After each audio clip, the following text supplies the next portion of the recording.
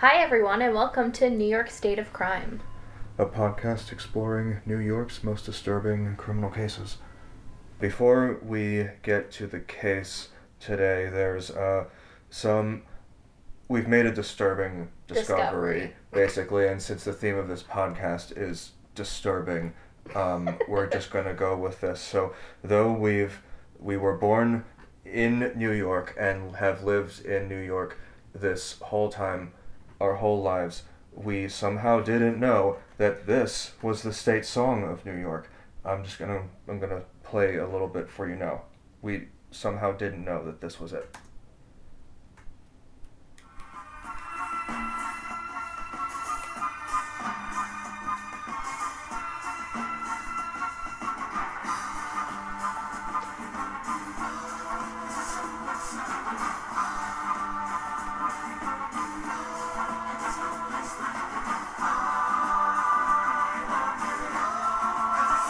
Okay, right. So everyone gets it, right? Like This is so exciting. It's so exciting. I love New York. There's no place like it. And so exciting. Everywhere you go, right? But it's like disco land, and we just somehow never knew. But well, we're glad to know. No, it can be our theme song now. We might just adopt it as our theme song. Truly absurd enough. The fact that of all the great songs.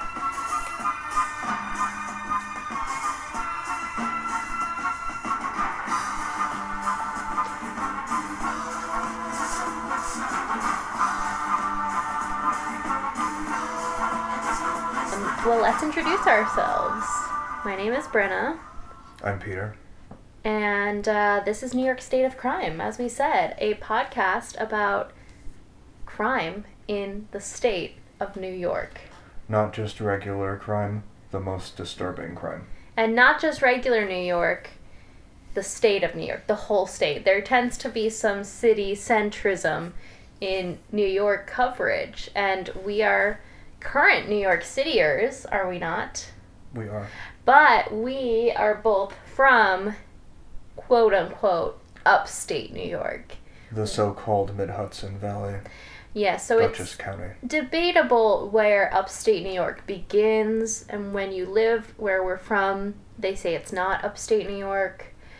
But when you live down in the city of New York, they definitely say it is. So anyway, we're just going to tell you a bit about ourselves and why we started this podcast, and then we're going to tell you an awesome story. So I'm Brenna. I'm a cultural anthropologist, and I got into true crime podcasts while studying for some really hard grad school exams because I needed to think about something black and white and not complicated. But it does turn out that true crime tingles the part of my brain that wants complicated, but not as complicated as, say, like, high theory about the world. But anyway, in general, I'm interested in how humans behave, so it kind of tracks for me. And Peter, what about you? I'm an artist and photographer, and I guess just a little bit more interested than I should be in the darker sides of human nature and how they're expressed. And I got Peter into some true crime podcasts after kind of shame listening to them and not telling anyone I listened to them. I showed him some, and now he's a true crime fan as well. So we both got into the podcast world and decided there was a lack of podcasts about New York State. So here we are. Here we are. Okay, so is there anything else?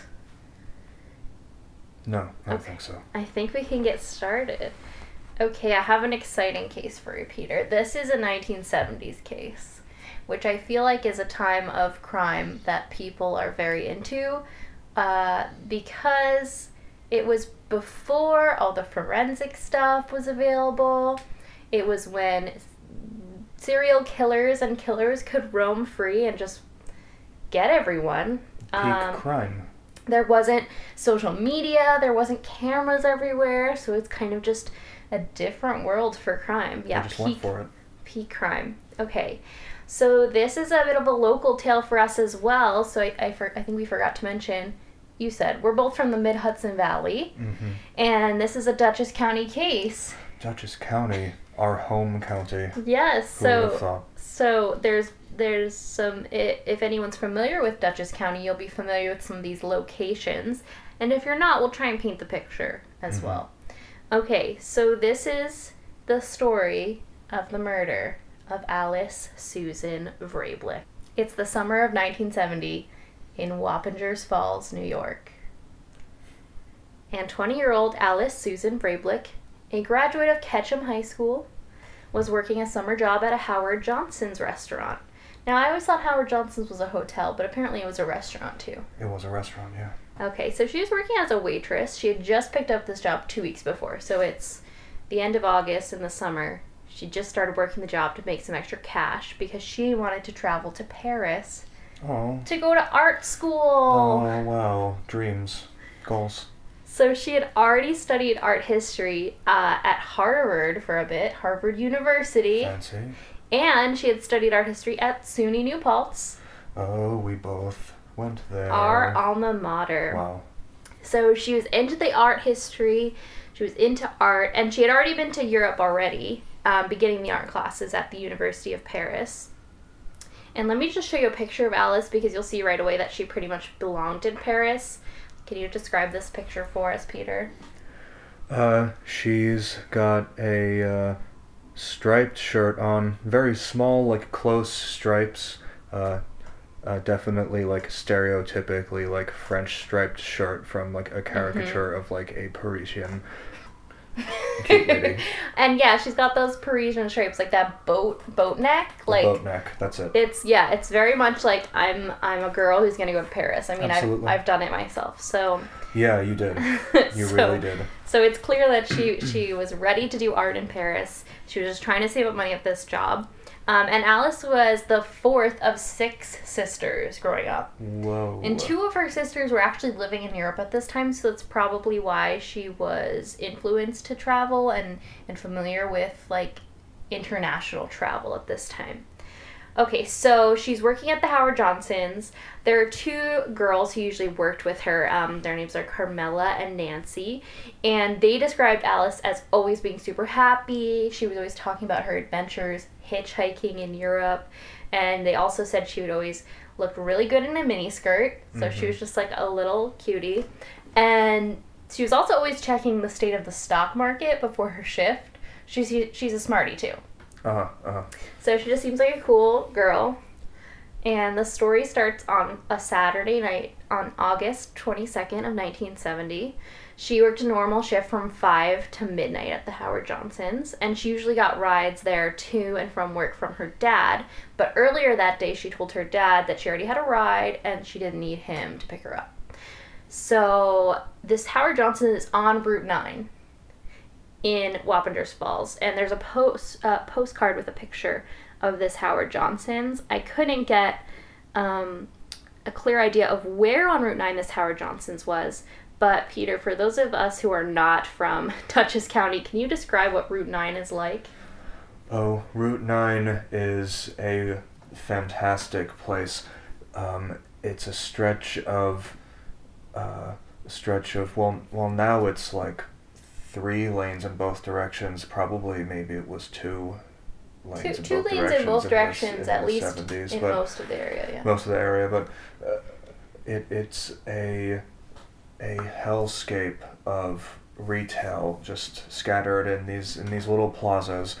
It begins with the Walmart in East Fishkill and sort of ends with well, not even the Galleria Mall, past that. Like, it really ends past Morse House, just south of what, the Poughkeepsie border, I guess, the northern Poughkeepsie border, anyway. And it's funny you're saying this because that's also my conception of how long Route 9 is, but it actually goes from, like, Delaware to almost the Canadian border. It's actually a really long road, but the central like area where it's plazas on both sides, all sorts of chain restaurants, malls, that kind of road. Plazas. Lots of gas stations and lots of Chinese buffet. And lots of traffic lights. Traffic lights. So yes. It's kind of notorious in the area for being a really icky road to drive on. Yeah. Okay, so this is the Howard Johnson's. I was really trying to figure out if it's north of where the story kind of will end up in a moment, or south, so we can talk about that. Okay, so Alice is working at the Howard Johnsons that night on August 22nd. She had gotten a ride home after her usual shift from two coworkers, and it's unclear if this is the same two coworkers, Carmela and Nancy, who were describing her before, but it's definitely two women. And Alice asked these two coworkers to drop her off at the Imperial Plaza at the intersection of New Hackensack Road and Route 9 in the village of Wappingers. Peter, do you know where that intersection is? I'm pretty sure that I do, yeah. Let's pull up a picture real quick. Oops. Is that the one, like, just south of where the buffet and the Goodwill is now? I don't know what north and south is, but let me tell you if you're familiar with this area, it's the Wappingers Duncan intersection. The Wappingers Duncan. The Wappingers Duncan. The Wappingers Duncan. Okay, yeah, totally. Yes, so it's New Hackensack Road goes back this way, and there's this whole, right now, I mean, there's a Wendy's, there's a Dairy Queen, and the Imperial Plaza is this plaza right next to the Duncan, so there's a Planet Fitness, and anyway, there's a lot, and this is like a congested area of the road.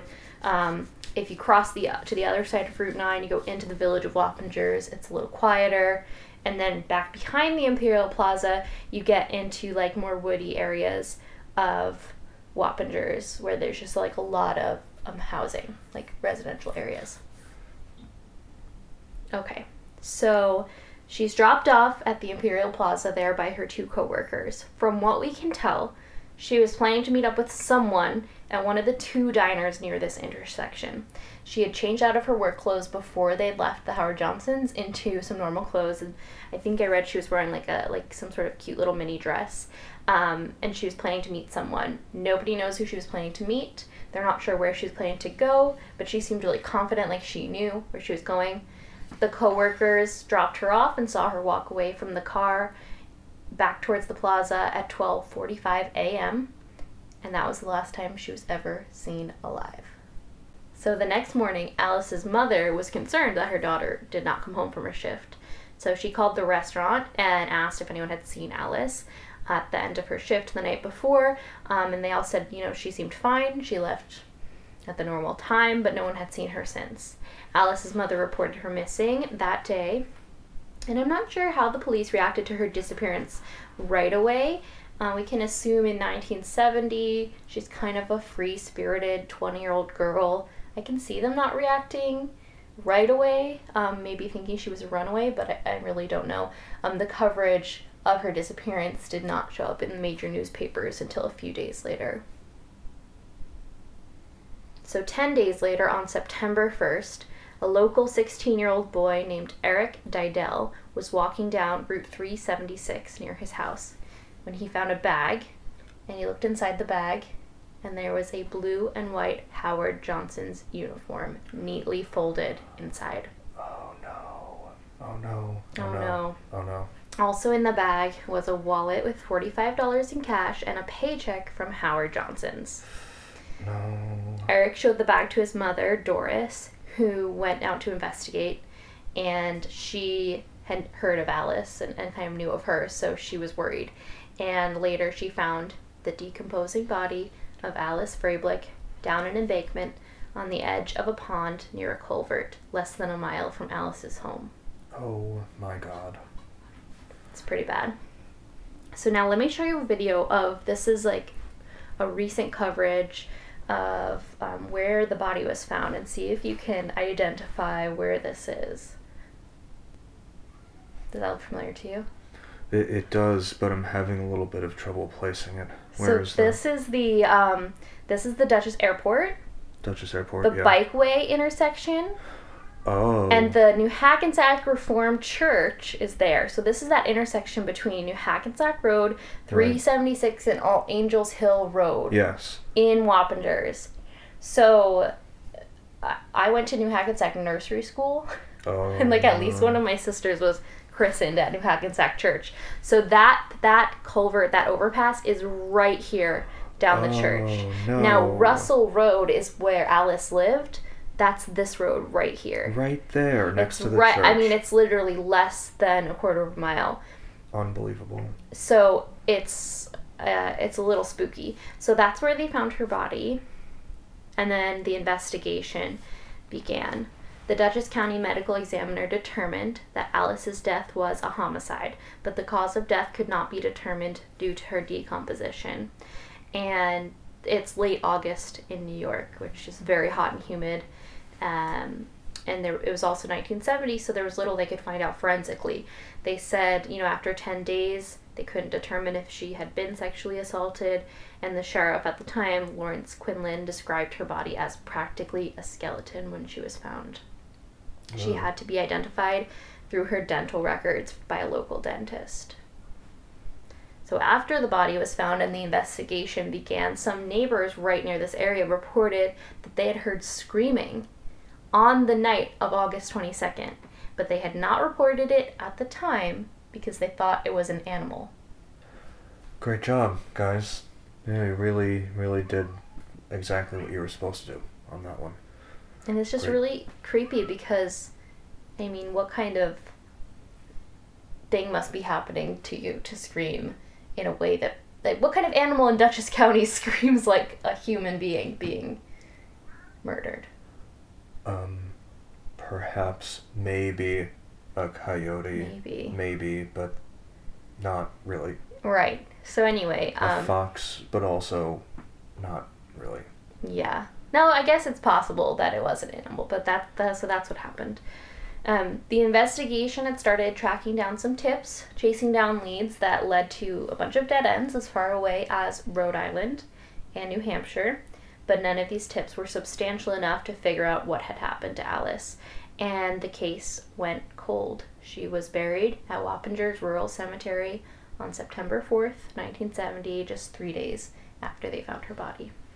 So the case went cold until, in 2018, the Dutchess County Sheriff's Office reopened this nearly 50-year-old cold case, hoping that new tips would help them solve it.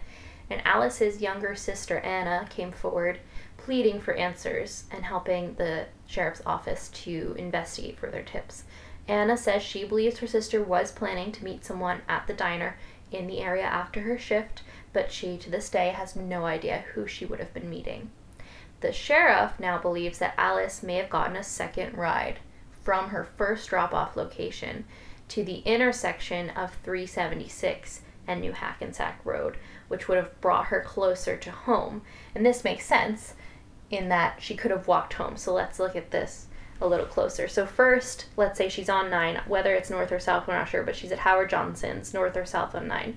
She gets this ride to the intersection of New Hackensack Road and Route 9. She's dropped off here. She walks away. And then if she wanted to walk home, which is here, it would have taken about an hour. Mm-hmm. So if she gets a second ride, it's only about a 10-minute drive to this second intersection, which is really just, a little bit down the road, but it really saves her walking time. She could have walked home. That's only a mile. That's about a 10-minute walk. Right. So that makes sense for somewhere that she would have been asked to be dropped off. And the detectives think this is a possibility because after appeals for information early in the investigation in 1970, a driver came forward and said they had picked up Alice and dropped her off at the intersection of New Hackensack Road and Route 376 at around 12:55.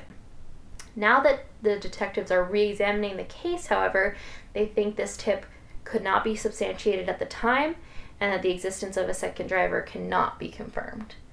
But this is kind of an interesting hint because it's the only hint we have in the case, and it kind of speaks to what Alice may have been doing that night, which could speak to motive. If it's true that a second driver dropped her off at 12:55, do you remember what time she got dropped off at the first intersection? 12:45, not too long before, right? Right. That's just 10 minutes after she was dropped off at the first intersection. If she was getting dropped off there, planning to meet somebody, it kind of suggests she either changed her mind about going to that meeting or the person didn't show at the time, and she would have had to decide, pretty much right away, to get a second ride. And maybe she just gave up and was tired after her shift and decided she wanted to go home. she was likely familiar with hitchhiking. She used to tell stories about going to Europe and hitchhiking to those coworkers, and it probably wouldn't have seemed so strange to hitch a ride 3 miles down a local road towards the direction of her home, where she could walk. And it may have been easier than finding a phone in 1970 at almost 1 a.m. to call her dad for a ride. Can you imagine this road at almost 1 a.m.? How would you describe that trip from the Dunkin' past Dutchess Airport to that intersection? Oh, it's just like totally dark, just a road through the woods.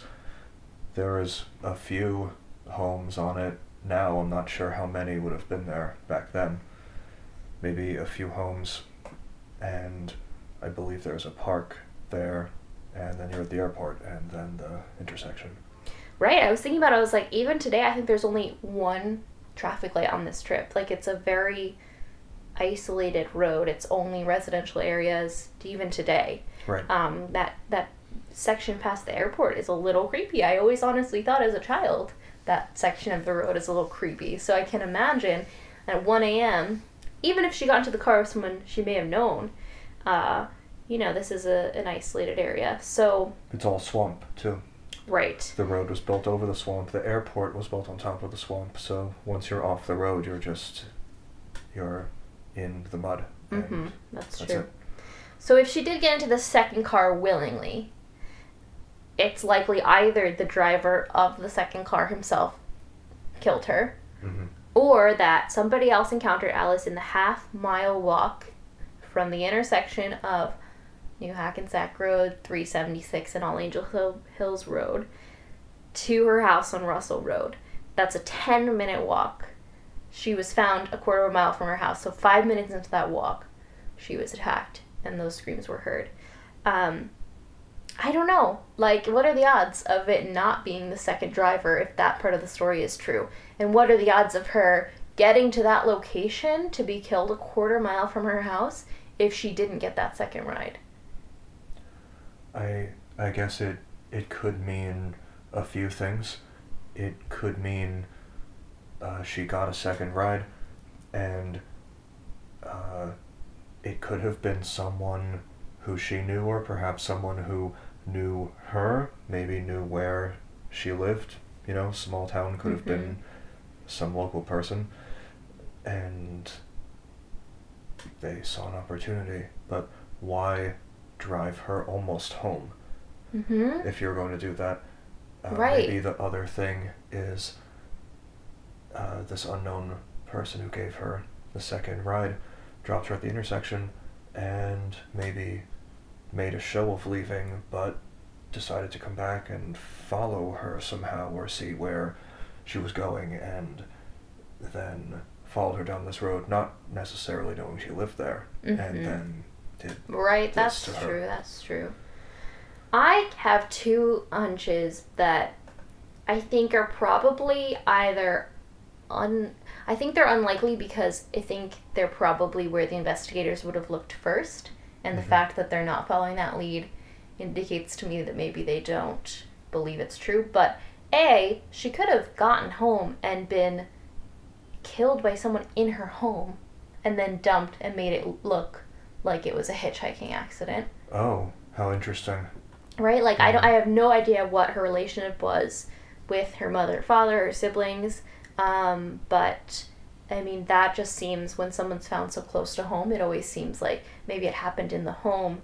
The person was trying to cover it up real fast, so they couldn't go very far. Some kind of domestic.